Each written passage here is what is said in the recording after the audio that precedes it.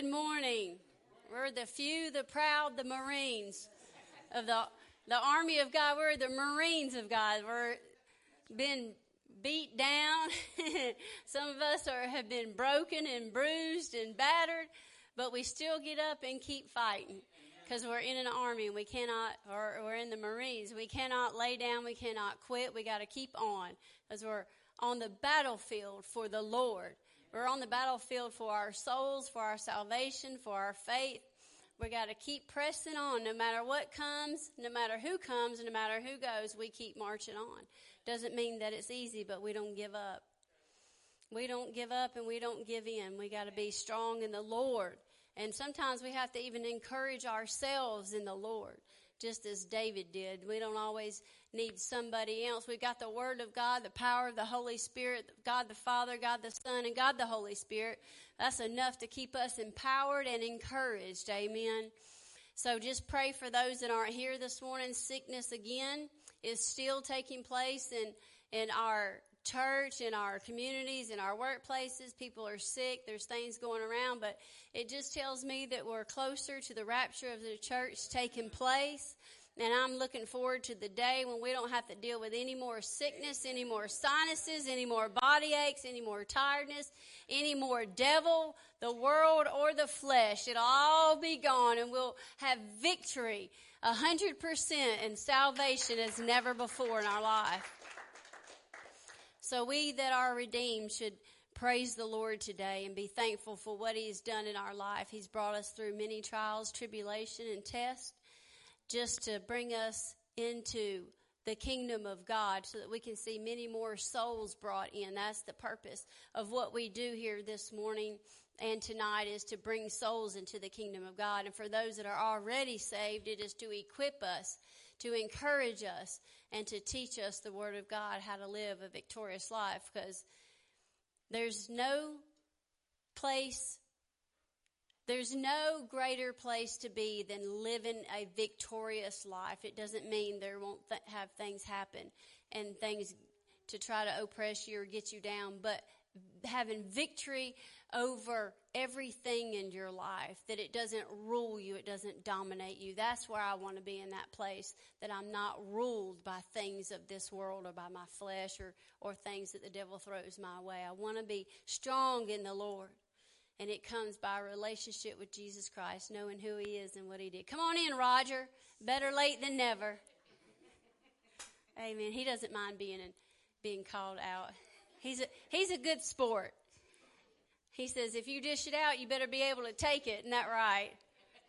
And I tell people often, they'll say, "Oh, I'm sorry if that sounds." Look, I'm not easily offended.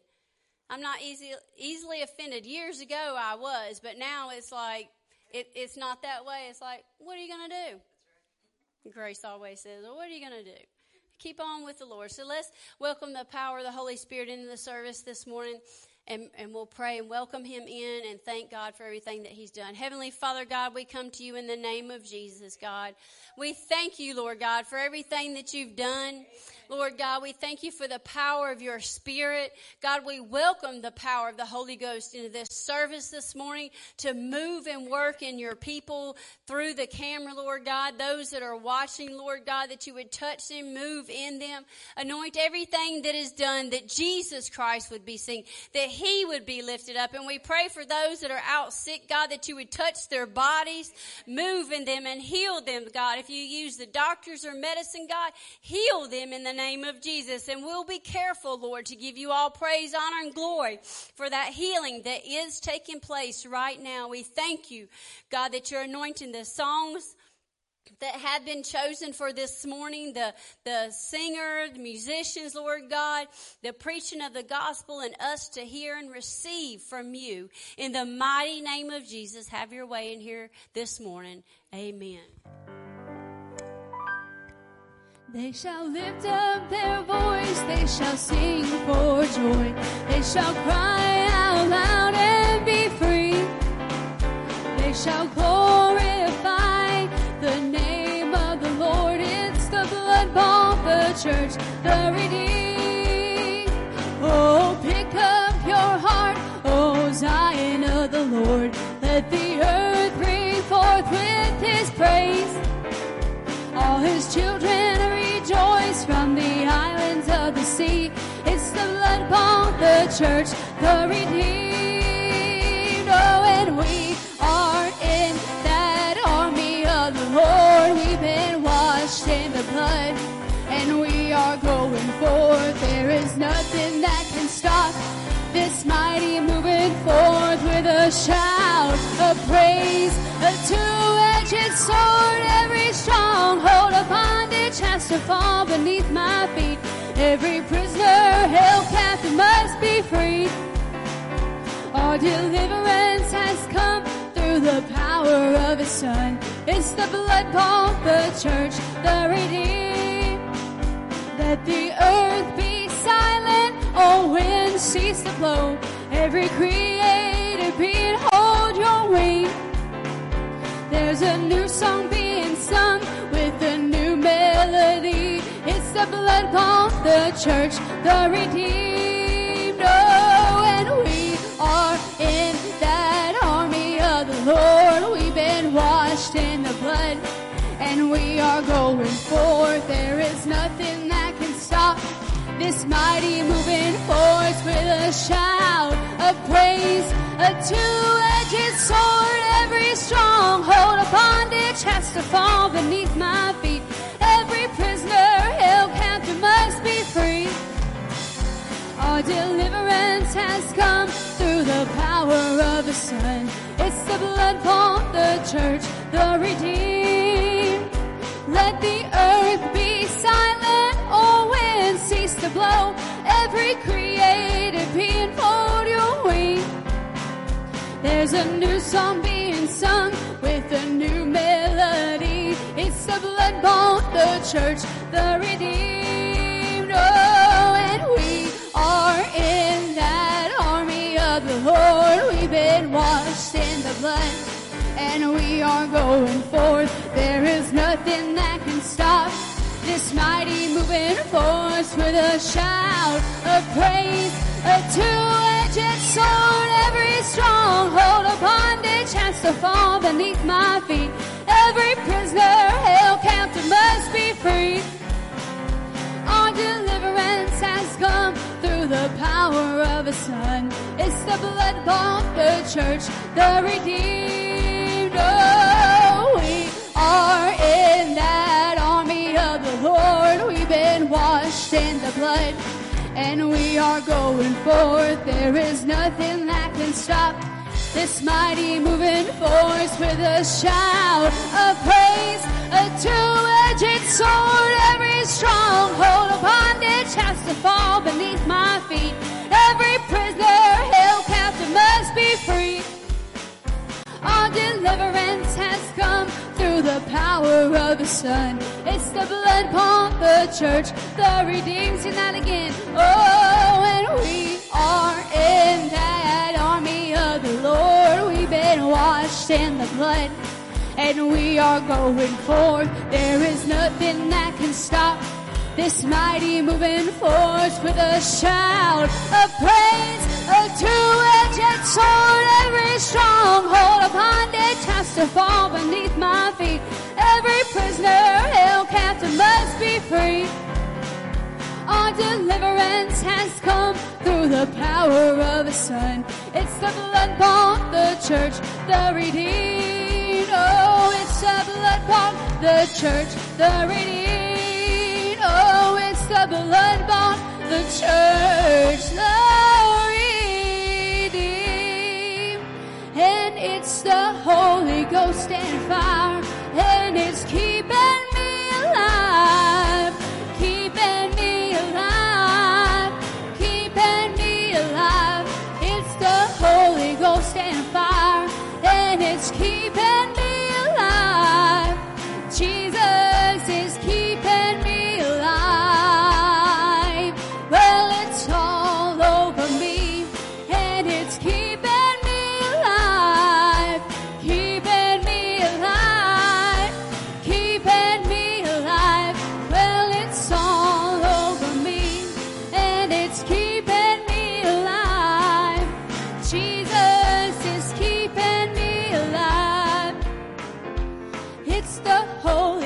Ghost and fire, and it's keeping me alive, keeping me alive, keeping me alive.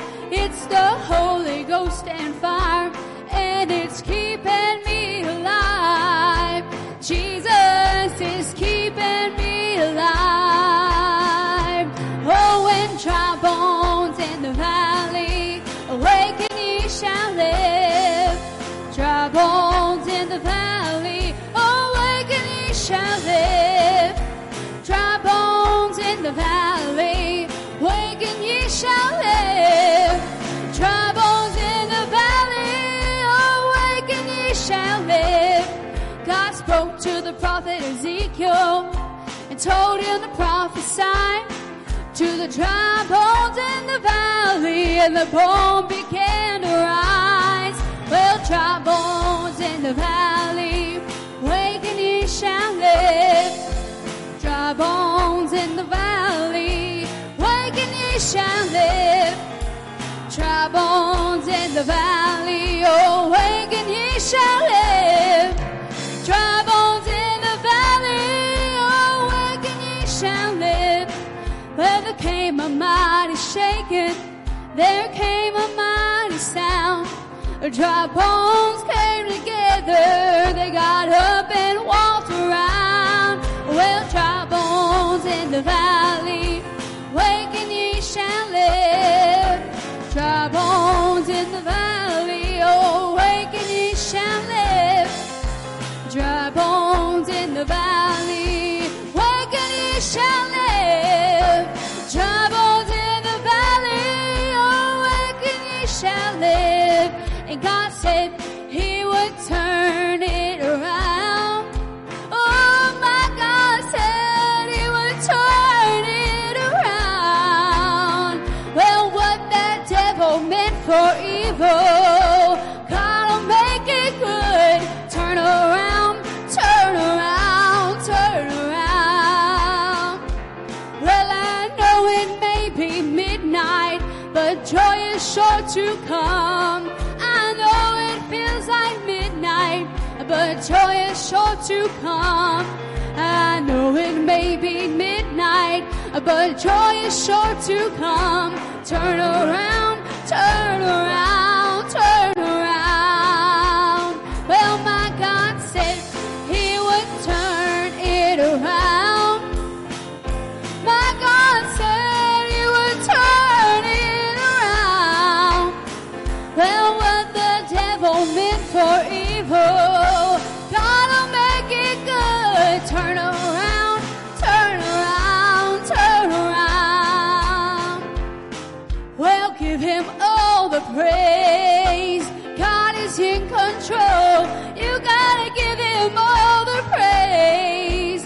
God is in control. Just give him all the praise. God is in control. Turn around, turn around, turn around. Oh, my God said he would turn it around. My God said he would turn it around. Well, what the devil meant for evil, God will make it good. Turn around, turn around, turn around. And he'll give you beauty for ashes, joy for your pain, praise for your sadness as you remember his name. Mourning into dancing, sorrow into joy, and every day will be sweeter than the day before. God said he would turn it around. My God said he would turn it around. Well, what that devil meant for evil, God will make it good. Turn around, turn around, turn around. Well, what that devil meant for evil, God will make it good. He's gonna turn it around, turn around, turn around.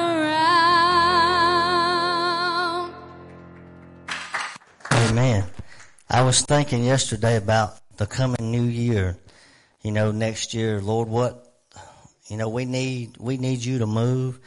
We need you to do something mightily. And I just felt this in my spirit that there's a ray of light coming. The light's going to shine. You know, they say those songs, the darkest hour is just before dawn.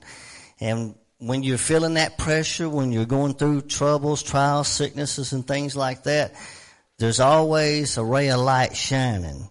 We got that light in our hearts, the Bible says. Well, Jesus, He is the light. But I felt in my spirit that there's something coming. There's a breakthrough coming. I'm not saying economy, government, I don't know if that's going to get much better unless the Lord changes things through some people. Now, He can do that. But for us, our breakthrough and what we need is not based upon the government.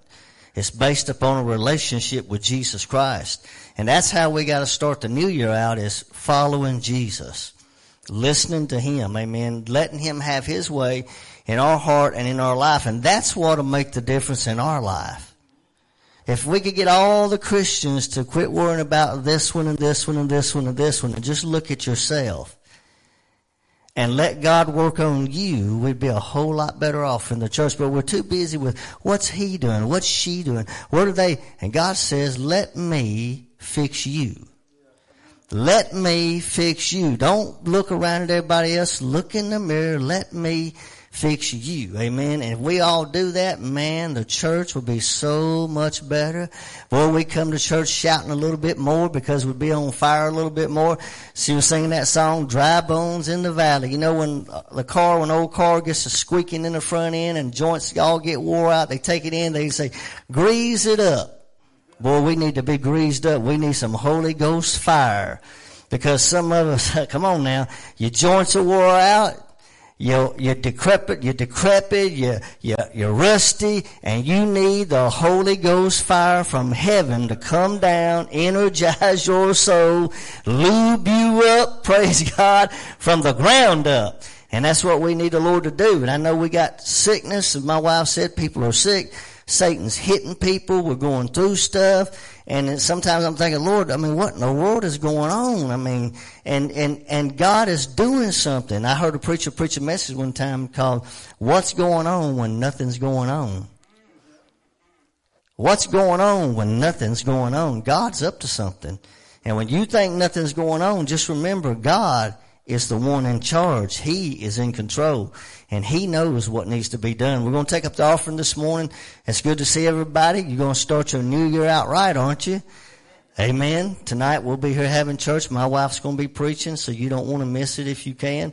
Somebody said, what are you going to be doing at midnight? The same thing I'm doing every year, snoring. I ain't interested in watching no ball drop, seeing no lights, or hearing no party stuff. I want to be snoozing, just like I am every year. Amen. To wake up the same as every year. Praise the Lord. When you're hid in Jesus Christ, every day is a new day. We should get excited about a new year. We should believe God to do things in a new year. We ought to believe for God to do great things this coming new year. This year has been a pretty rough one, hadn't it? For a lot of people it has. So we all want to see something new. I want to see something new. I want to see God do something new. I want to see a change in church. I want to see a change in me. I want to see a change in the world. I want to see a change. But it can only happen as we surrender to Jesus Christ. Amen. So let's take up the offering. Those of you watching, thank you for helping us to do what God has called us to do. We have people online that watch us, that help us, and God knows who you are. So thank you, and we pray that God will bless you and meet every need that you have. In Jesus' name. Lord, we come to you this morning. Lord, we want to pray for those that are sick, those that need a touch, those that need the mighty power of God to move in their life. Lord, we pray for them, whoever they are and wherever they are. Lord, that you would go to them, that you would strengthen them, that you would comfort them, that you would give them peace. Lord, we pray for those that are watching that couldn't be here today, God, right where they are, that you would touch them, that you heal their bodies, Lord, that the power of God would move right where they are, Lord. and heal that sick body, Lord. Bring them through that trial of affliction. Lord, I pray that you recover those out of the snare of the devil that has tried to destroy them, Lord, with false doctrine, with false ways, Lord, with that which is not of you, Lord, that you would recover them, God, and pull them out, open their eyes to the truth today, Lord. I pray that Jesus would be manifest in this place, to your people, to our heart. We pray that you bless the givers today, that you meet every need that they have, God, and supply everything they have need of. And we're believing you for great things to come in 2024, Lord. We trust you, and we give our lives to you today in Jesus' name. Amen.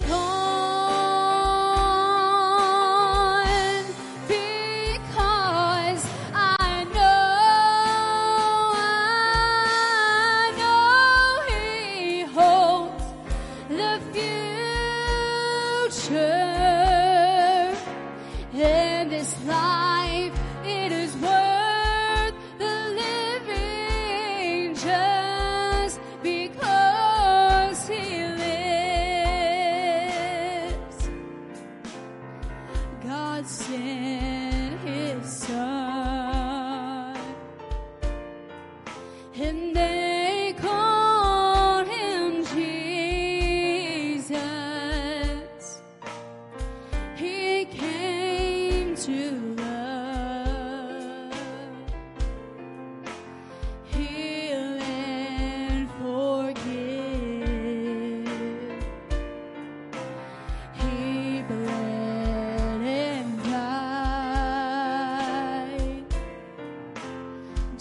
to buy my pardon, and an empty grave is there to prove my Savior lives, and because He lives, oh, I can face tomorrow, because He lives. All fear is gone, because I know He holds the future. Oh, and this life, it is worth the living just because He lives. And then one day I'll cross that river. I'll fight life's final war. It's final war with pain. And then as death, oh, death gives way to victory, I'll see the light of glory, and I'll know my Savior lives. And because He lives, oh, I can face tomorrow, because He lives. All fear is gone. Oh, because I know He holds the future, and life, it is worth the living just because He lives. And because He lives, oh, I can face tomorrow, because He lives. All fear is gone. Oh, because I know He holds the future, and life, it is worth the living just because He lives. And because I know He holds the future, and this life, it is worth the living just because He lives.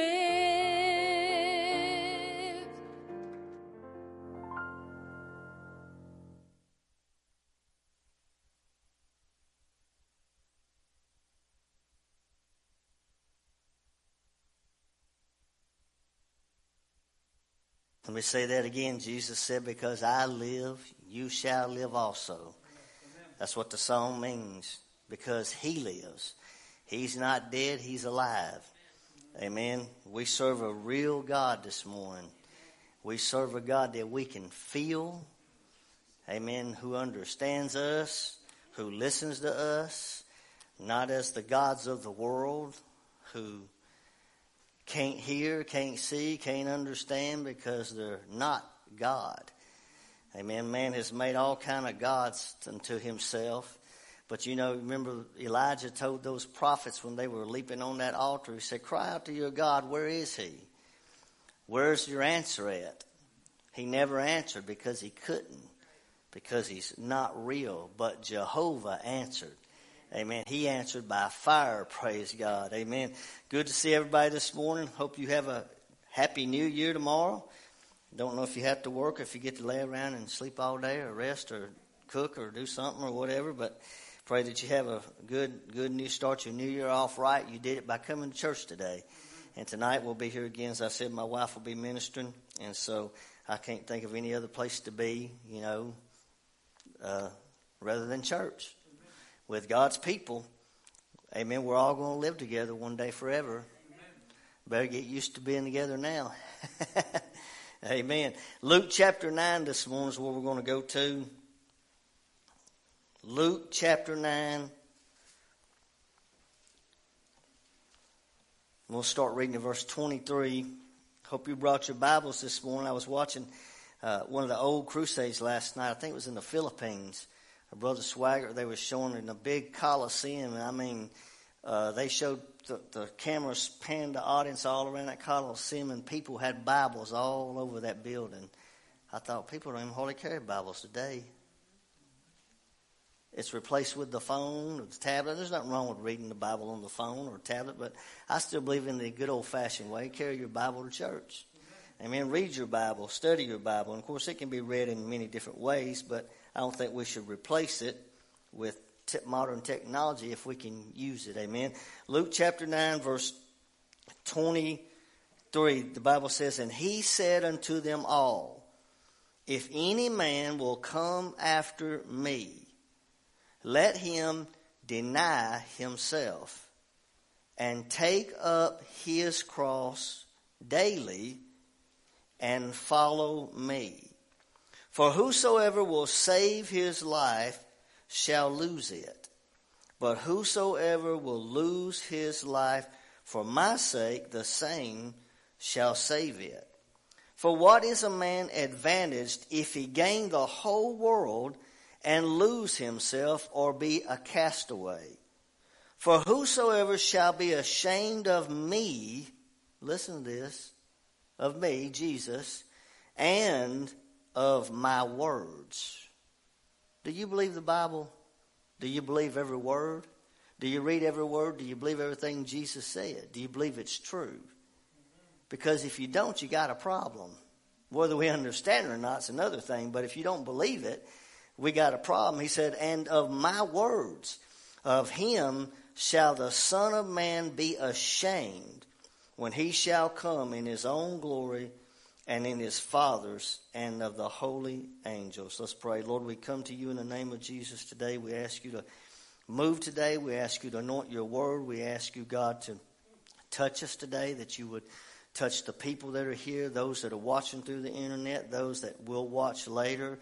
By a later time, Lord, we pray that you speak to people, that you deal with people, that you would call out to those, Lord, that you're reaching out to come and to follow you.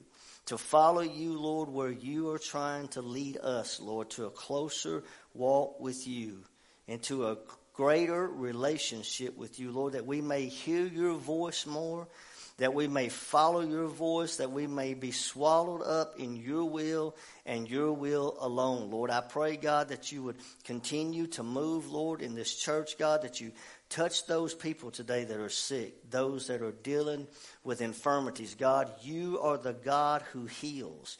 You are the God, you said, I heal all your diseases, Lord, all those sicknesses, Lord. You said you can put them on and you can take them off. And Lord, I pray in the name of Jesus, God, that you remove it, God, from your people. And Lord, that you would protect us, that you would cover us with your blood, that you would keep us, Lord, that you would watch over your church, watch over your people.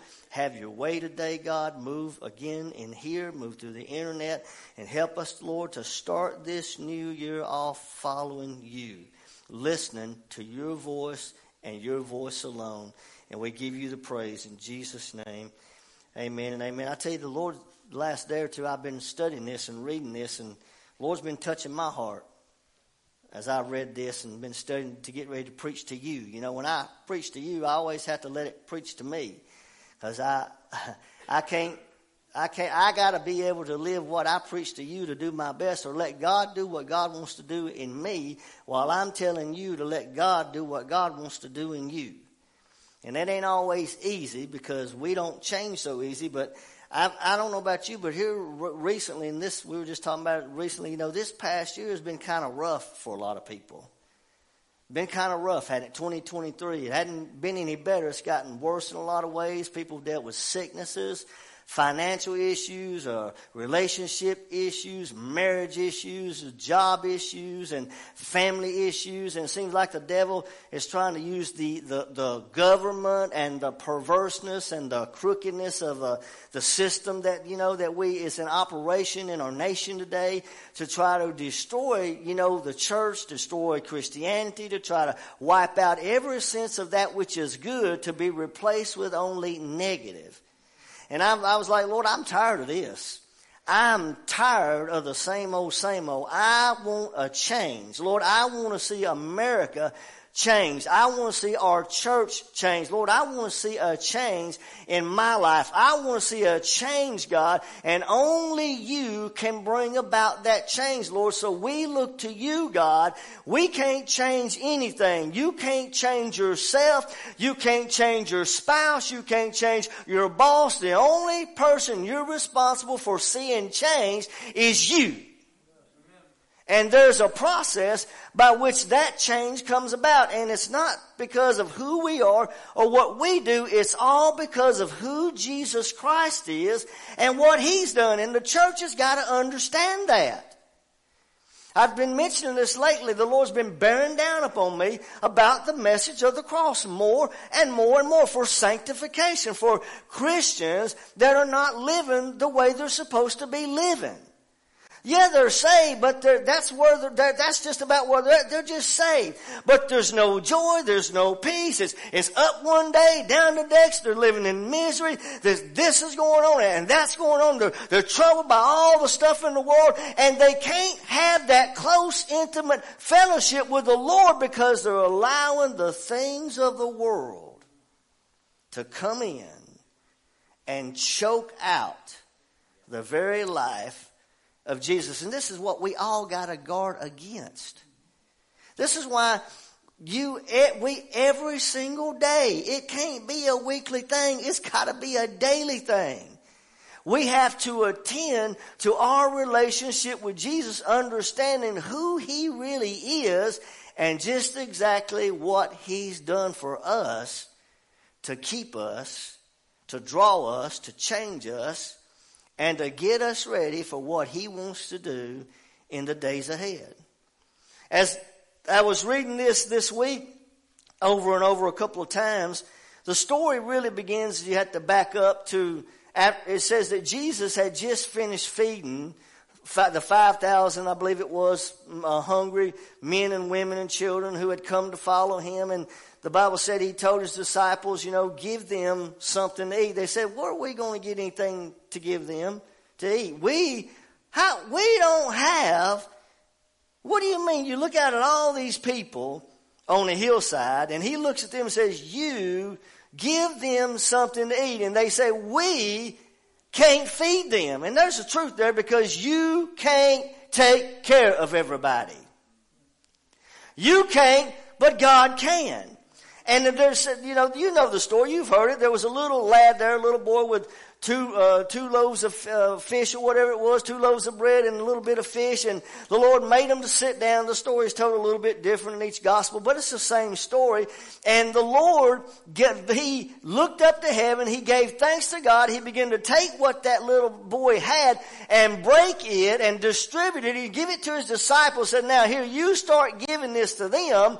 And as they did, it began to multiply until thousands of people were fed. I want to tell you, if we today would take what little bit of Jesus we have, if we, you church, not just your pastor, you Christian, if you would take the Jesus that God has given and put into your heart and give it to those that are hungry, God will multiply it. It'll spread. People will get saved. People will get fed. People will get healed. It's not just the preacher's job. Jesus didn't just put it all upon himself. He said, you, my disciples, take this and give this to them. I'm teaching you something.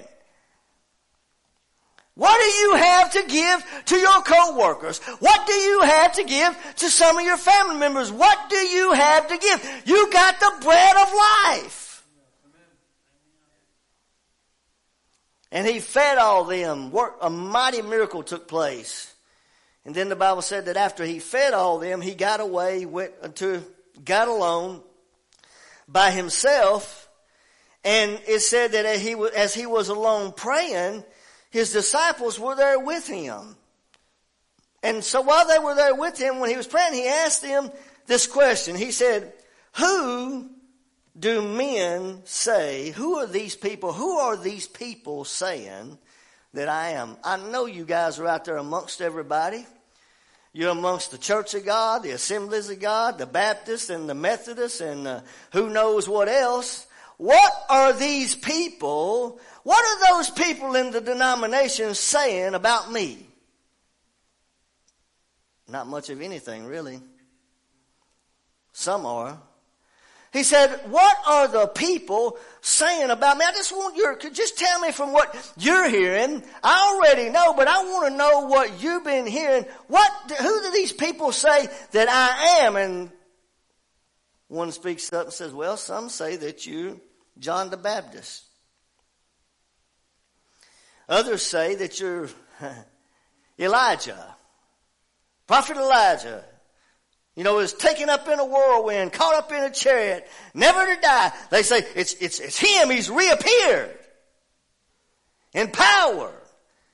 And others say, others say that you're just probably one of the old prophets raised from the dead.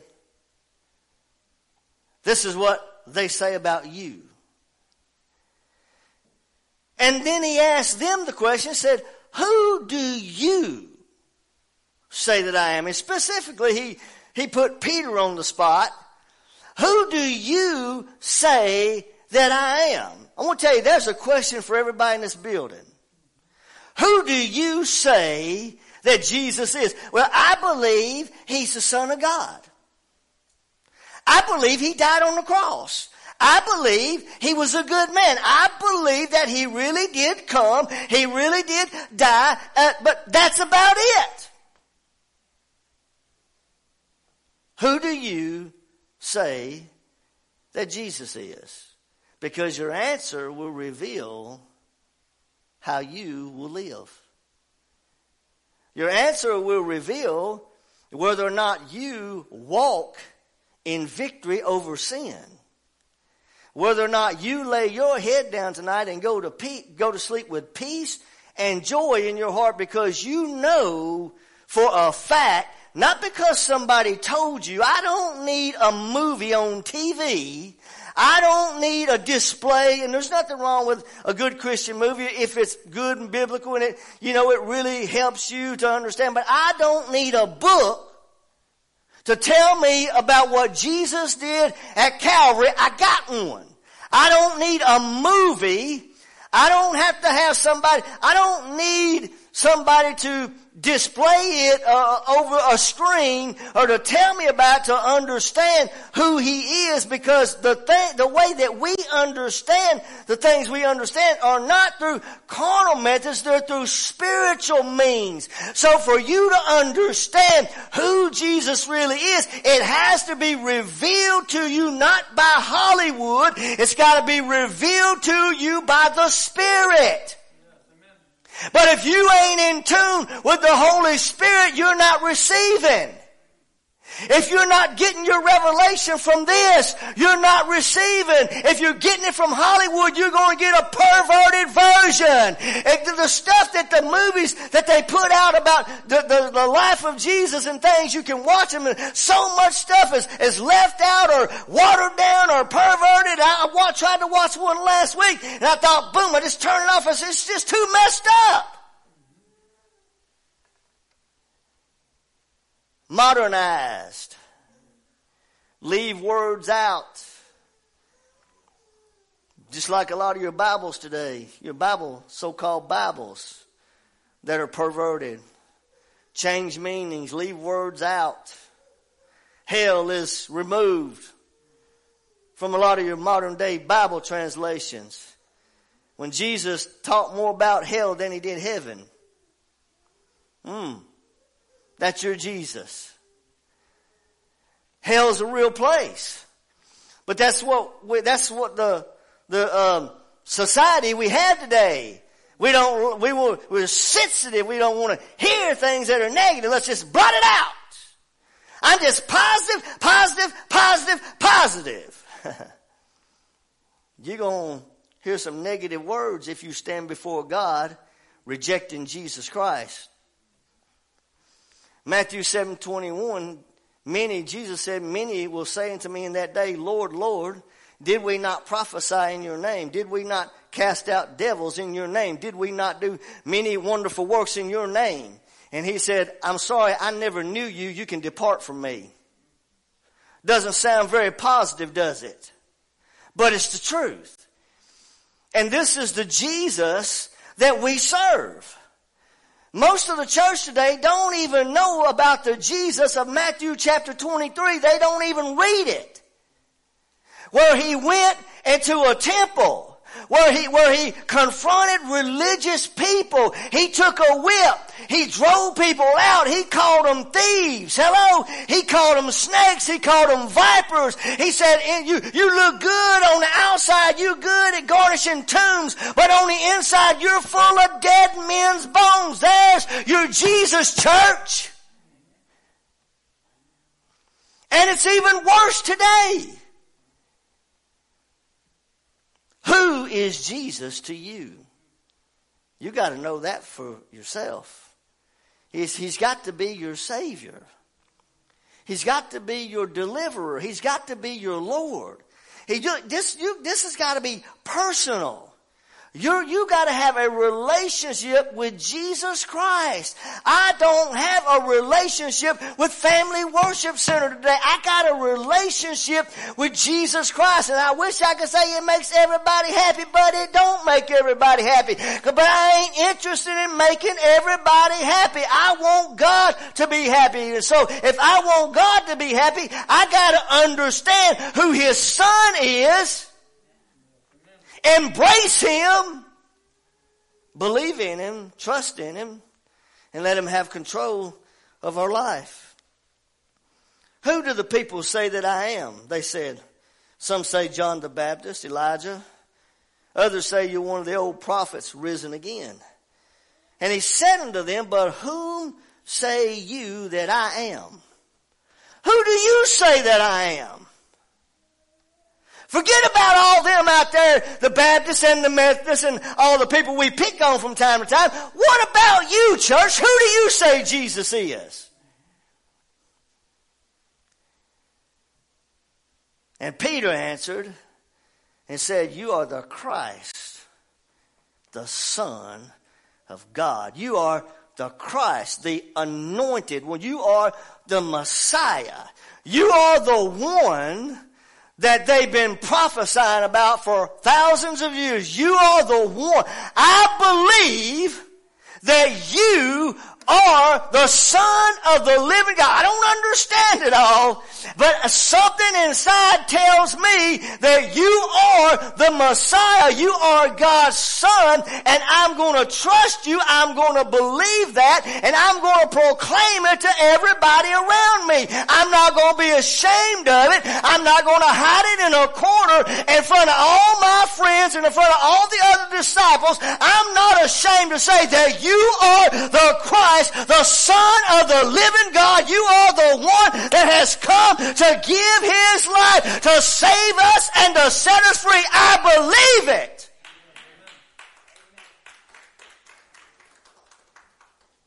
And this gospel doesn't reveal all that the other does. Matthew, I think, is a little different detail. Jesus said, "Blessed are you, Simon Bar-Jonah, for flesh and blood has not revealed this unto you." You see that? Flesh and blood can't reveal this revelation of who Jesus is to you. The preacher can't give it to you. Your family can't give it to you. You got to get it personally. Flesh and blood has not revealed this to you. But he said, "But my Father, which is in heaven." Woo! He's the one turning the lights on. He's the one that's making this revelation real to you, and he's doing it through the Holy Spirit. And Peter had the right answer. Everybody likes to pick on Peter. He failed. He's a big mouth. He did this and he did that. But I'll tell you one thing. He had some revelations. He had some understanding. He walked on water.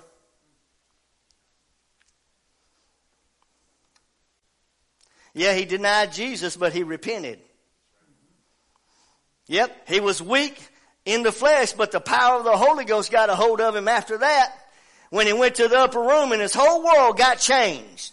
And all of a sudden things started getting revealed in a greater way. Because the Spirit of God has to reveal to you who Jesus is. If you're lost today and you don't know God, listen, the Holy Spirit first, before you can come to know the true God, has to reveal to you the Son. And the reason for why the Son came.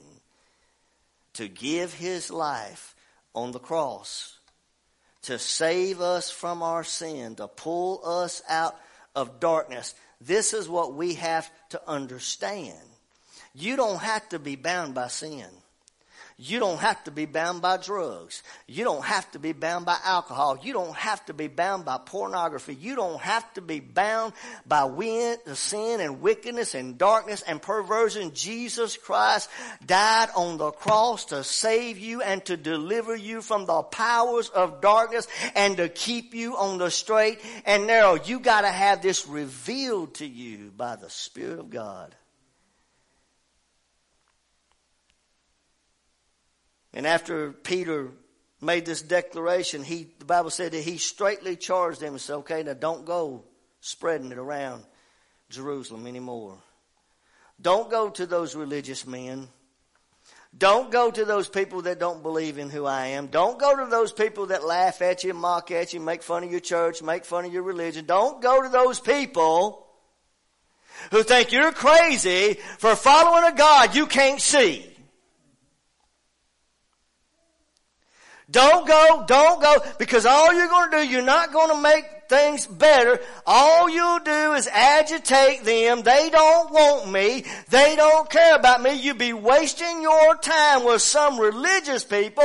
Rather, go to people that are hurting. Go to those that are broken. Go to the lost sheep of the house of Israel. Go to the homeless. Go to the helpless. Go to those that are sick. Go to those that need deliverance from the powers of darkness and preach the gospel to them. He commanded them, don't tell any man what we've discussed here. Don't go telling them.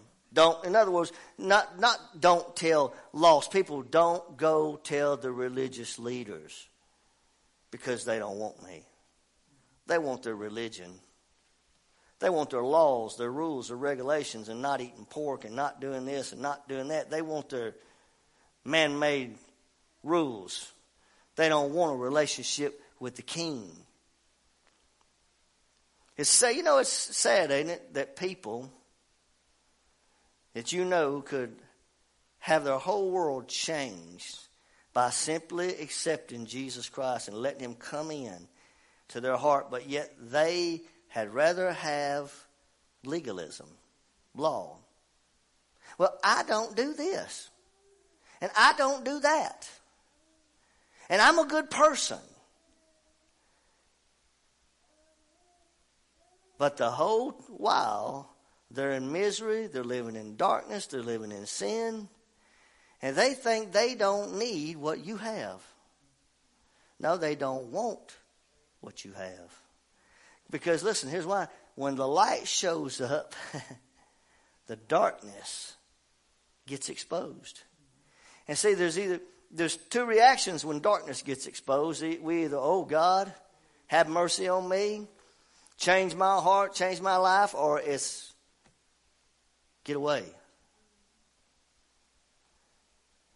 That's the purpose of the gospel, to shine the light in the darkness. And John said men love their evil deeds. They love their evil deeds. And that's why when the light shows up, men become angry. They don't want to hear that they're lost. They don't want to hear that they're helpless. A man's problem is pride. Well, who do you think you are? I got my life all together. Everything's going good for me. I don't have this issue, and I don't have that issue, and I don't do what he does, and I haven't murdered anybody, and I haven't mistreated. I don't lie and steal and cheat. I'm a good person. Good people on their way to hell. Lost without Jesus. Because of not accepting Jesus Christ, believing in who He is to save and to change them. Some of you watching me right now, you've been watching for a little while. I feel it. You've been kind of, I don't know. I'm kind of thinking about what you're saying, preacher. Been thinking about it. I don't know. Let me tell you something. You're going to stand before God one day, and you're going to give an account for everything you've heard me preach. Because you've heard it now. You've been exposed to the truth. And if this is the only means by which God has been using to give you the truth, you're going to be judged on it. Whether or not you take the gospel, you let Jesus come into your heart and change you, or you be cast into outer darkness where you will live tormented forever and ever. Hell's a real place, church. I believe hell is real. I believe hell was real before I got saved. I believed it. I felt it. I knew it. I heard about it. And I knew if I died in my sin, that's where I would go. But today people don't even seem to think hell is even a real place. Lollygagging around, think they're going to just poof and go away and no more. No, there's a heaven and there's a hell. There's a place of comfort and there's a place of torment. And it'll be based on whether or not you accept or reject Jesus Christ. You got to understand who He is and what He came to do. And so He told them, don't go and tell anybody else. Just leave the religious people alone. They don't want me. And this is what He said. He said, I want to read some of these verses. In verse 22, He said, the Son of Man must suffer many things and be rejected of the elders and the chief priests and the scribes, and be slain and be raised the third day. Now, after Peter just revealed this great revelation of who Jesus is, now Jesus goes a little bit further with explaining, giving them some detail about what it is. I believe that Peter just confessed. He said, the Son of Man must suffer many things. I'm going to suffer. The cross is a place of suffering. I must suffer many things. And he said, I will be rejected of who? The elders and the chief priests and the scribes, and I'm going to be slain. Doesn't sound like a positive message. I'm going to be killed. Who wants to jump up and follow somebody that says, I'm about to be crucified? Want to go with me? Want to see the blood? Want to see the torture? Want to watch the torment? But you see, this is the whole purpose for why he came. This was no accident. This is no incident. This is God's plan. This is God's plan. He said, this is going to happen, and I'll be slain, and on the third day, I'll be raised again on the third. Boy, that's a good message. Yeah, they're going to reject me. They're going to crucify me. They're going to mock me. Some of you, you're going to be scattered. You're going to be scared. You're going to run. You're going to hide. And they're going to put me in a tomb. But don't you worry, because 3 days later, I'm coming up out of the grave, because this is God's plan. God sent me, praise God, and I'm coming, and I'm going to lay down my life. Let them reject me. Let them mock me. Let them scoff at me, and let them crucify me. But on the third day, the power of God is coming, and I'm coming up out of the ground, and I'm doing every bit of it for every one of you right here. Praise God. Imagine doing something that caused so much pain and you're excited about doing it. The only thing that excited him about doing it was you're looking at him. Paul said, who for the joy that was before him endured the cross. I think that joy was us. Because even if it had been one, it would have been worth it to him. But you know what? Been a whole lot more than one. Cleansed by the blood down through. There've been millions washed in the blood, saved from the powers of darkness, set free from the power of sin today. And I'm going to tell you, it still has reaching effects. It's going to be working on New Year's. It's going to be working the day after, the week after, the year after. This, what Jesus did on the cross works through eternity. Ain't it something that 2,000 years ago, a man gave himself on a cross. He shed his blood. He sacrificed himself, and 2,000 years later, 24 years ago, a little wild-minded, drunk, messed up human being and a woman that was bound by the devil, the power of the cross reached down to us, praise God, and brought us out of the devil's den, brought us out of sin, broke the power of the devil, because the power is still real.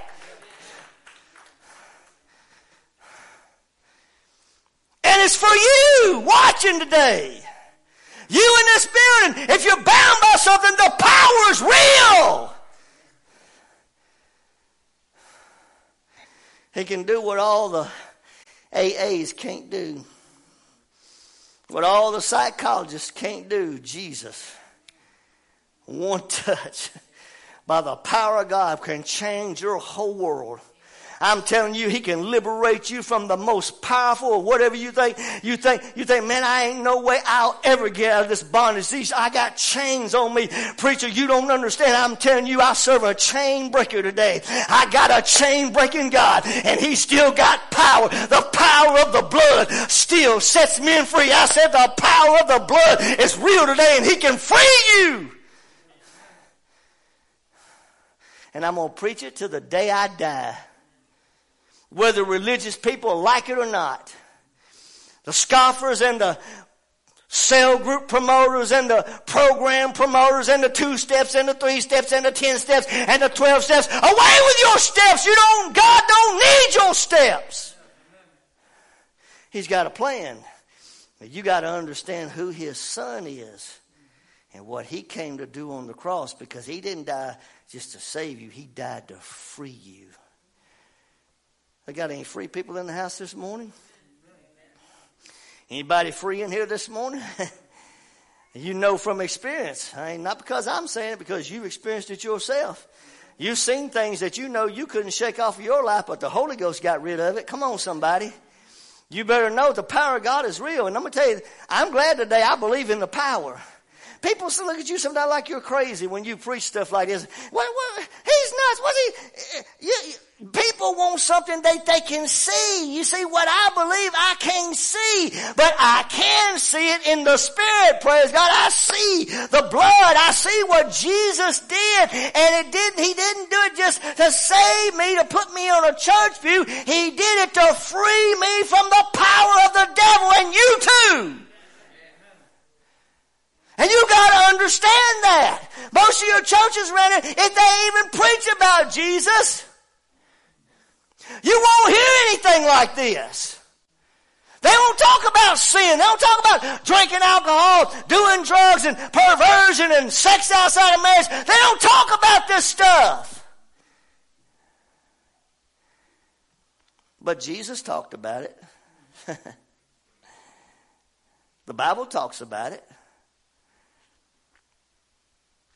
And that's the reason He came, to free people. To free us. Whatever you're bound by, He can set you free from it. And He can do it in an instant. And maybe it won't happen in an instant. Maybe for like it has for some of us, even down through the years, after we got saved, and a lot of things, the big things we looked at that did drop off, that we saw that were destroying us, they did drop off, they did leave, they did get broken, but there were other things that were left that we had to learn how to walk through, work out, understand more about this sanctification process, and who we put our trust in, what we put our trust in. And then as we learn that, more things start dropping off. More things start changing. He said, I'm going to be raised on the third day. He was telling them, listen, fellas, here's the plan. Here's what's coming. I'm going to be rejected. I'm going to be mocked by the chief priests, by the elders, these Pharisees. They don't want me. But don't fear, because this is the whole reason why I came. They're going to crucify me. They're going to kill me. But don't worry, because 3 days, I'm coming up from the dead. After the third day, I'm going to rise again. And now after he tells them this, here's where he gets into a more personal detail with them about their relationship with him. Here's what I come to preach this morning. He said unto them all, if any man. Now, okay, now that you understand all the other stuff, let's make it personal. He's saying unto us all today, Thomas Clymer, you watching through the camera, if any man come after me,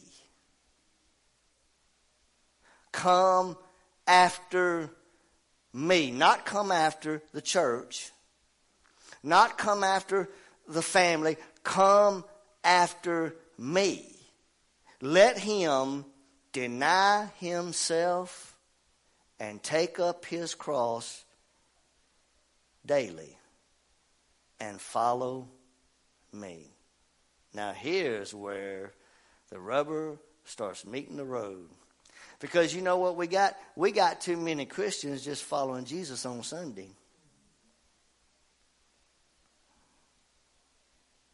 But he said daily.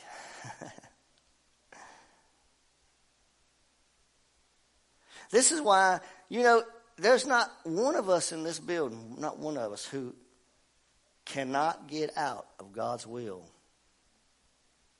Go astray. Go in a direction we shouldn't go in if we don't do what he's commanded us to do daily. Number one, what we have to do, I want to explain some of these words. If any man will come after me, this tells us about the focus also of our faith. To come after means to go with, it injuncts, implying a motion from a place or a person to another, to go toward. Are you going toward Jesus or away? Are you following after a relationship, a personal relationship with Jesus Christ alone? Are you going toward Him? Is your focus on you and Him, or is your focus on something else? He wants all of us. If any man will come after me, the word after means a looking back. It shows the extremity or the end of a thing. Speaking of a place and a time, I was reading that, I thought about what he just said in the verses before this, when he said that the Son of Man is going to be slain, I'm going to be crucified, and I'm going to be raised again on the third day. It almost sounds to me like he's trying to take us back to that. To get us to understand, this is where relationship begins. At Calvary. Through the blood, through the sacrifice. You can't get away from the sacrifice, church. You got to understand that everything you have as a Christian, it comes by grace and faith. Not because of who you are or what you do. It's all because of what He's already done. And look, that's the place you got to keep going to. Every day. No, you don't have to say cross every day, but every day it's Lord, I submit my heart to you today. My life is not mine. I trust in you today, Lord. You're still the Lord of my life. I still believe that you died on the cross to keep me free from the power of sin. Lord, help me to stay there. Come after me, he says. If any man will come after me, let him what? Deny himself. Oh. We got too many people in love with self. But you know what too many of us do? We're trying to save self. We're trying to preserve life. We're trying to preserve our life. Well, I love Jesus, but I'm going to do it my way too. Ain't going to work. It's not going to work because if you got divided faith. Look, God has so much more for us Christians than you can ever imagine. He got so much more for some of you. The devil's trying to beat some of you down. He's trying to put your mind in the gutter. He's trying to make you think you're always going to be the way you've been. You're always going to be a victim of this certain. Let me tell you something. The devil is a liar, my friend. If you get you a good look at Calvary and get a good look at what Jesus went through and endured to save your old garbage of a mess, come on somebody, you start learning how to say, praise the Lord. I ain't no way I'd be here today if it had not been for Jesus. Where would I be? I'm so glad that the Lord saved me. You got to get your focus on Him. And then you got to keep it there. Because Satan, that's what he wants to distract God's people. It don't matter what the distraction is. Here's one I've been seeing lately. He's got Christians fault finding with others. He's got Christians that ain't where they need to be with the Lord, pointing out everything about everybody else. And they're not even right where they need to be with the Lord. And they're focused on how this one's a hypocrite and that one's a hypocrite and this one ain't doing right and that ain't. And the devil's got them right where he wants them. Because it don't matter what you make somebody else the focus of your faith and what they are or what they should be or what they ain't. You have fallen into the trick of Satan. You have got your eyes on somebody else and you are going to fail. And you'll fall into that group. Well, I ain't going back to that church. Hypocrites over there. Well, you better not go to work then. Because I know good and well there's some on your job. You better not go to any more family functions. Come on, somebody. The devil's good at getting people picking out stuff. Well, look, you got to get over people. People are going to do stuff. You can't hold stuff against them. You got to let it go. Get your focus off of them and onto Him. And then you'll learn how to have a little more mercy on the hypocrite. Even the hypocrites need mercy.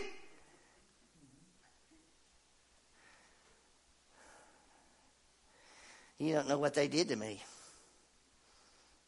That's their last chance with me. You better be glad God didn't give you a last chance. Say that's the last chance with you. Last time with you. And I do believe there's some, he does it. I do think sometimes he said that's the last chance you'll come. Because he knows what people are going to do. You don't. You better remember that because you ain't God. Remember that. There's a difference between you and God. You don't know everything he does. Forgiveness. Jesus said, forgive and you can be forgiven. If you don't forgive, God don't forgive you. That puts you in a dangerous place. Forgive some of you watching through the internet. Forgive them. Let them go. Well, they're two-faced. Well, maybe they are. But look in the mirror at your face.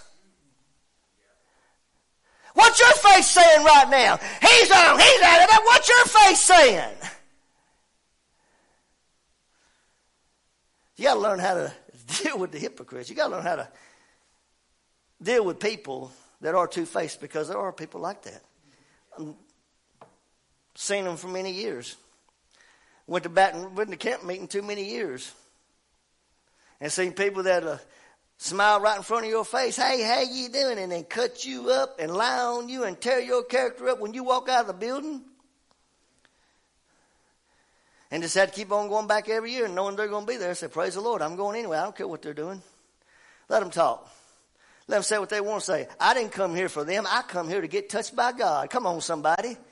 I don't go down there to see who's there. I'm going to get touched by God. I'm going to hear the word of God. That's what you and I got to remember, church. You can't come to church with your eyes on people. You got to keep your eyes on Jesus. Satan, he's good at what he does. You have to give him credit. He is good. But we let him do it. He wouldn't be good if we didn't let him.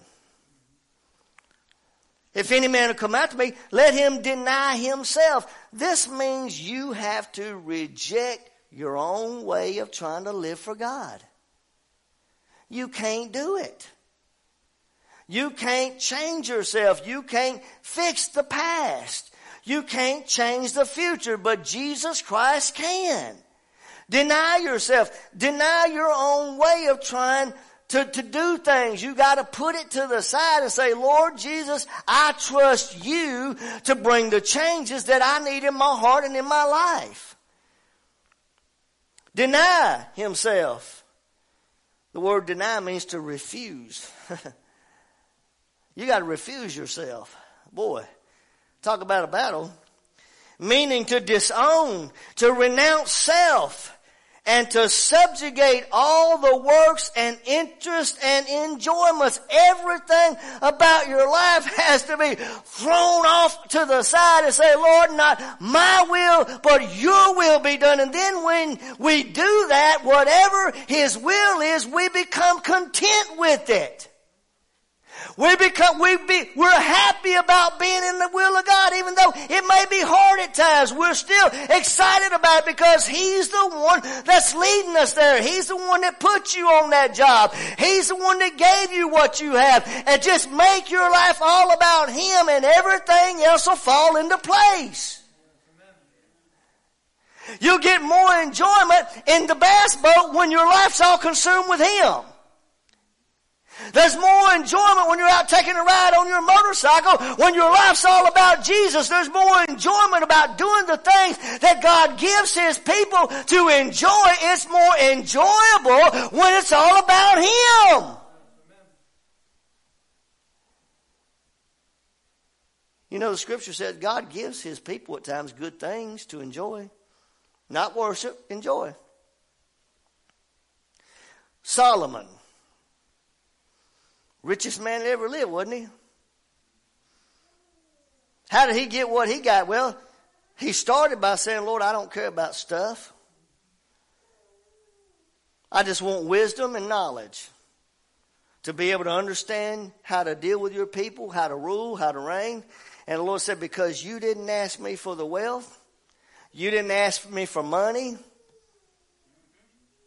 You didn't ask every day for money. You didn't ask me for this. Because you didn't, and your heart is right, I'm going to give you some of the other stuff. You mean you don't think that God will still do that with his children today? He will. But he's got to trust you. He's got to strengthen you. He's got to get you to the place where you can handle the money. Handle the big house. Handle another what? Handle it. You don't put it before him. And when we get the relationship right, he says, come after me. That's relationship. Deny yourself. Reject yourself. Don't try to change yourself. Don't try to fix your past. You can't do it. Don't try to fix your husband because you can't. Don't try to fix your wife. You can't. Don't try to fix your kids. You can't. Spank them? Yeah. Discipline them? Yeah. But you can't change the inward being. Only the Lord can. Pray for them. Put them in God's hands. Here's what I've learned down through the years, still learning it. Because I've had it happen to me at times. I know she has too. There's been times I've been saying, Lord, you need to do something about her. I know none of y'all ever done that, right? Lord, I don't like the way she's acting about something. She needs to change. And every time I ever did, the Lord kind of pulled me up short and said, no. Yeah, okay. You might be right, but you need to stop. You let me have you. Come on. You let me have you. I remember one specific time, it was years ago, I was going on and on about, she needs to stop this. Lord, you need to change her. You got to. And the Lord said, stop. He said, you let me take care of you, and I'll take care of her. And God is my witness. I just let go. I let go, and I don't even know what it was. I just quit. And I don't know how long it was, weeks, months, something went by, and all of a sudden, everything just changed. And even the thing I was complaining about her had changed. But God was changing me, too. My feelings about how I feel about somebody, I feel about a situation. You better be careful about your feelings. Them emotions, boy, can get in the way of the Holy Ghost. Boy, those you know, you heard that saying, you gotta squash it. Boy, those feelings, if they're not squashed, when things happen in relationships, how many times does a husband or wife, those feelings, something said, something's done, somebody gets mad and angry, and one word comes out or something said, and it's something that's damaging, it hurts, and you can't get it out of your mind, and you go on and on and on and on thinking about it until you go to bed. You can't quit thinking about it. You get up, it's on your mind. I can't believe they did that. I'm mad. I go to work, I'm upset, and the devil uses it to try to oppress God's people. Because of feelings. And look, saying things to people wrong, it is wrong. You shouldn't talk nasty to people. You shouldn't. You shouldn't ridicule people, shouldn't run people down, shouldn't demean them. But it happens. And even then, you have to forgive people. And let those feelings and emotions be squashed by the power of God. And say, Lord, I understand this is a human being. And I'm capable of the same exact thing. So I ask you to help this person and help me to let it go. Because if you don't let it go, it's not going to get better. God's people need to learn to let stuff go. Let the past go. You can't change it. But Jesus can fix you. He can fix you. I know from personal experience. I have to tell my own personal experience from time to time because it's all I can tell you. My wife knows. Some of you know. Look, I grew up in a home where God was nowhere involved in the family. It was nothing but filth. It was nothing but alcohol, nothing but nasty talk, nothing but nudity, violence, anger. And I grew up in that. I was affected by things. Things happened to me, not there, but even by others at times. Things that I shouldn't have been near. I shouldn't have been involved in. The devil would try to use it to destroy you as a child. And my father died when I was 13 years old. He died right in front of me of a heart attack. I watched him die. It did something to me. It hardened me. It made me angry. My mother and dad divorced when I was 6 or 7 years old. Fighting, fussing, cussing. I mean, it's just back and forth. All I know is a devil's den.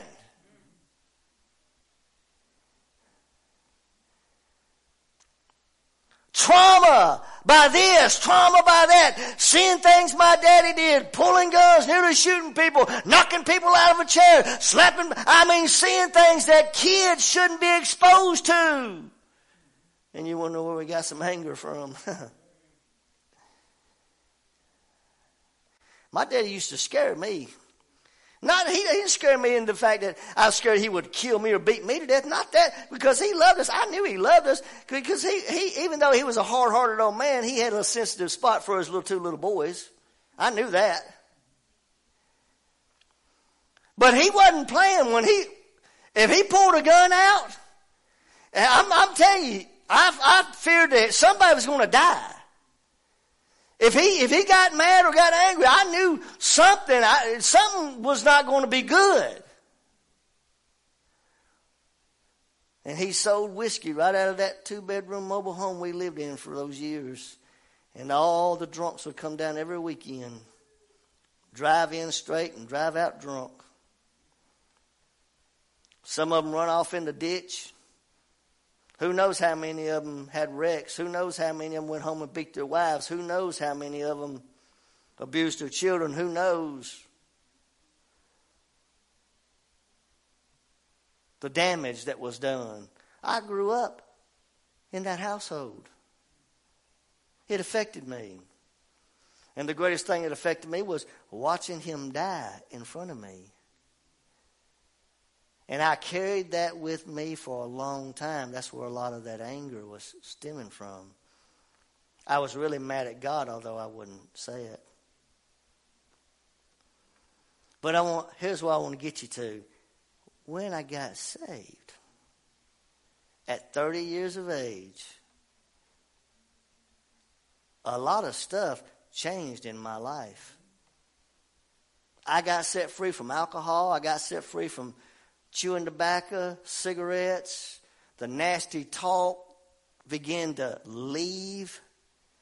But I was still carrying that pain from my childhood, from my past, from my dad.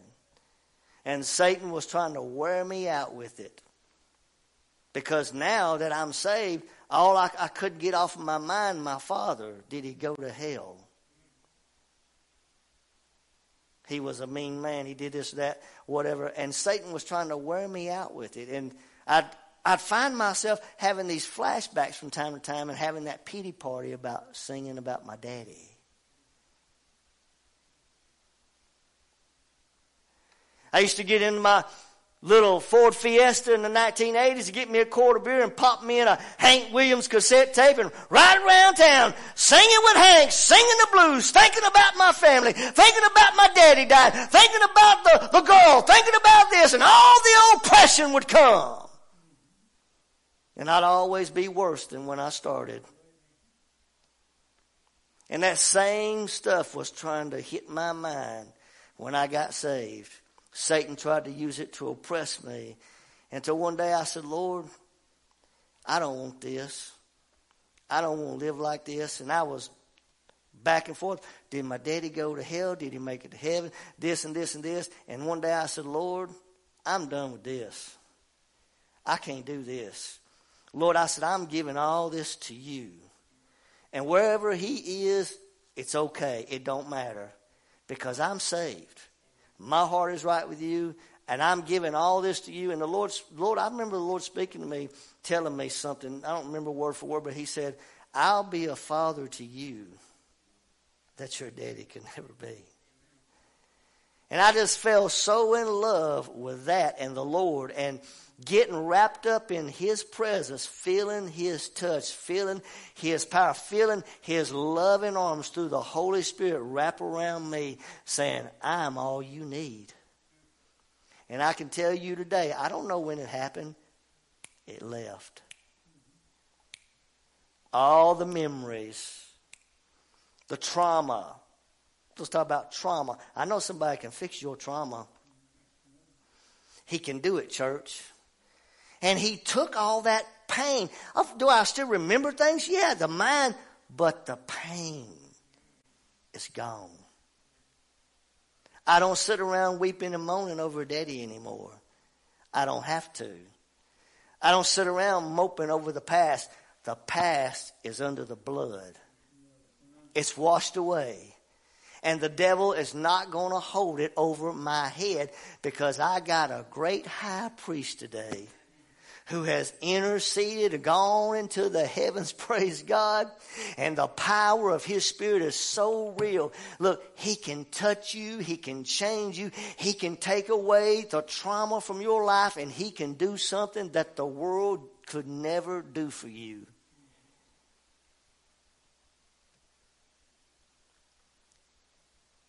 Deny himself. You going to follow Jesus? Do you want to follow Jesus? Are you going to deny your own way? Are you going to go through the cross alone? If any man will come after me, let him take up his cross. That's done by faith. No, don't go out here and build you a wooden cross and throw it over your back and walk around town and say, I'm bearing my cross, because that's not what that means. Taking up the cross means you understand what He did for you. You put it into action by faith into your life. And praise God, you'll reap the benefits of it. And follow me. Follow. Not lead, follow. Follow Him. Where the song, where He leads me, I will follow. Will you follow where He's leading you? Where is He leading me? He's, number one, leading you to Calvary, where you can have a relationship with Him. Then you can start finding His will for your life. He said, for whosoever shall save his life shall lose it. It's no longer I that liveth, but Christ that liveth in me, Paul said. And the life I now live in the flesh, I live by the faith of the Son of God, who loved me and gave Himself for me. Follow me. If you try to save your life, here's what it simply means. If you try to live this life any other way than through what Jesus Christ did for you, you'll lose it. Because He's the way. He's the truth. And He's the life. Miss Grace, would you come? I'm going to stop right now. I'm not going any further. I don't feel like I need to. I want everyone to stand. I want you to bow your head and close your eyes. I want to ask you the question today. I feel like God's dealing with people in here today. People through that internet. You're not where you need to be. But I want to tell you, the Lord loves you. And I don't care what your life's like. Jesus Christ can change it. If you're here this morning and your life is not right, you're not where you're supposed to be with God, and you say, preacher, I need to get my heart right with the Lord, I want you to slip your hand up. I'm going to tell you, God loves you. And I don't care how much of a mess you've made, Jesus can fix it, my friend. He can change your life. He can turn it around. If you're lost today and you're here, I want you to slip your hand up and say, I want you to pray with me, preacher. I need to give my life to Jesus Christ. I'm dying inside. I'm losing. I'm just about gone. I need help. I'm going to tell you today, Jesus Christ is calling out to you. He's reaching to you. Will you open your heart today? Will you respond to Him in faith today? Will you let Him save you? Will you let Him change you right where you are? If that's you, I want to tell you, He's calling out to you. He's telling you, come and follow me. He loves you. I'm going to say it one more time. I feel it. If you're here today and you're not right with God, God is calling you. The Spirit of God is knocking on your door. He says, come and open that door up and let me come in, and then I'll change. I'll bring a change in your life. I'll sweep your house out. Praise God. If that's you, I want you to slip your hand up. Listen, if there's anybody else in this place today, I want to go in this direction now.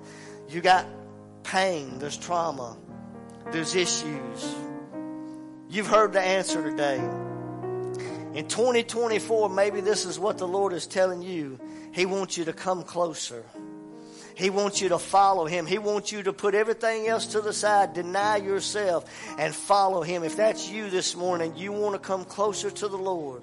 You want to let the Lord do some changing in your life. I want you to come. Where these altars up here, this is what they're for, a place of prayer. If that's you today and you want to come closer, and you say, Lord, I need you to do things in my heart and do things in my life. I'm coming to this altar. I'm laying some things down. I'm surrendering my life today. Jesus said, come and follow Him. If that's you, come today. If you need a touch.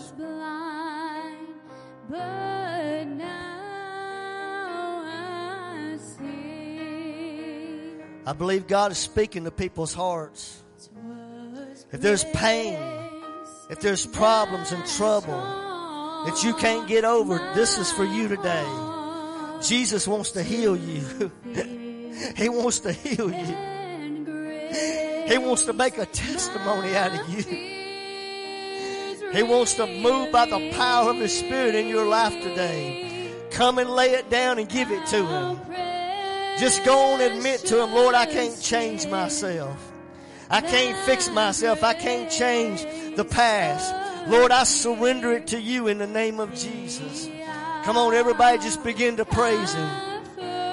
Right where you are, just open your heart up and say, God, I need you. I need your help today. I can't do this on my own. Amazing grace is what we need. Praise God. I feel like the Lord wants to set somebody free today. He wants to liberate somebody. He wants to take your pain away. He wants to wash it all away and give you a brand new start today. Will you open up and let Him have His way today? He can make all things new. From this day forward, He can change everything. Come on, just begin to worship Him, church. And when we've been there 10,000 years, bright shining as the sun, we've known this days to sing God's praise. Then when we first begun, so praise God, praise God, praise God, praise God, praise God, praise God, praise God, praise God, praise God, praise God, praise God, praise God, praise God, praise God, praise God, praise God, praise God. Praise the Lord. Follow Jesus closer in 2024. Amen. That's what I'm praying, Lord. Help me to come closer to you. Amen. Bring a change in our church. Bring a change in America. Amen. Bring the power of your Spirit.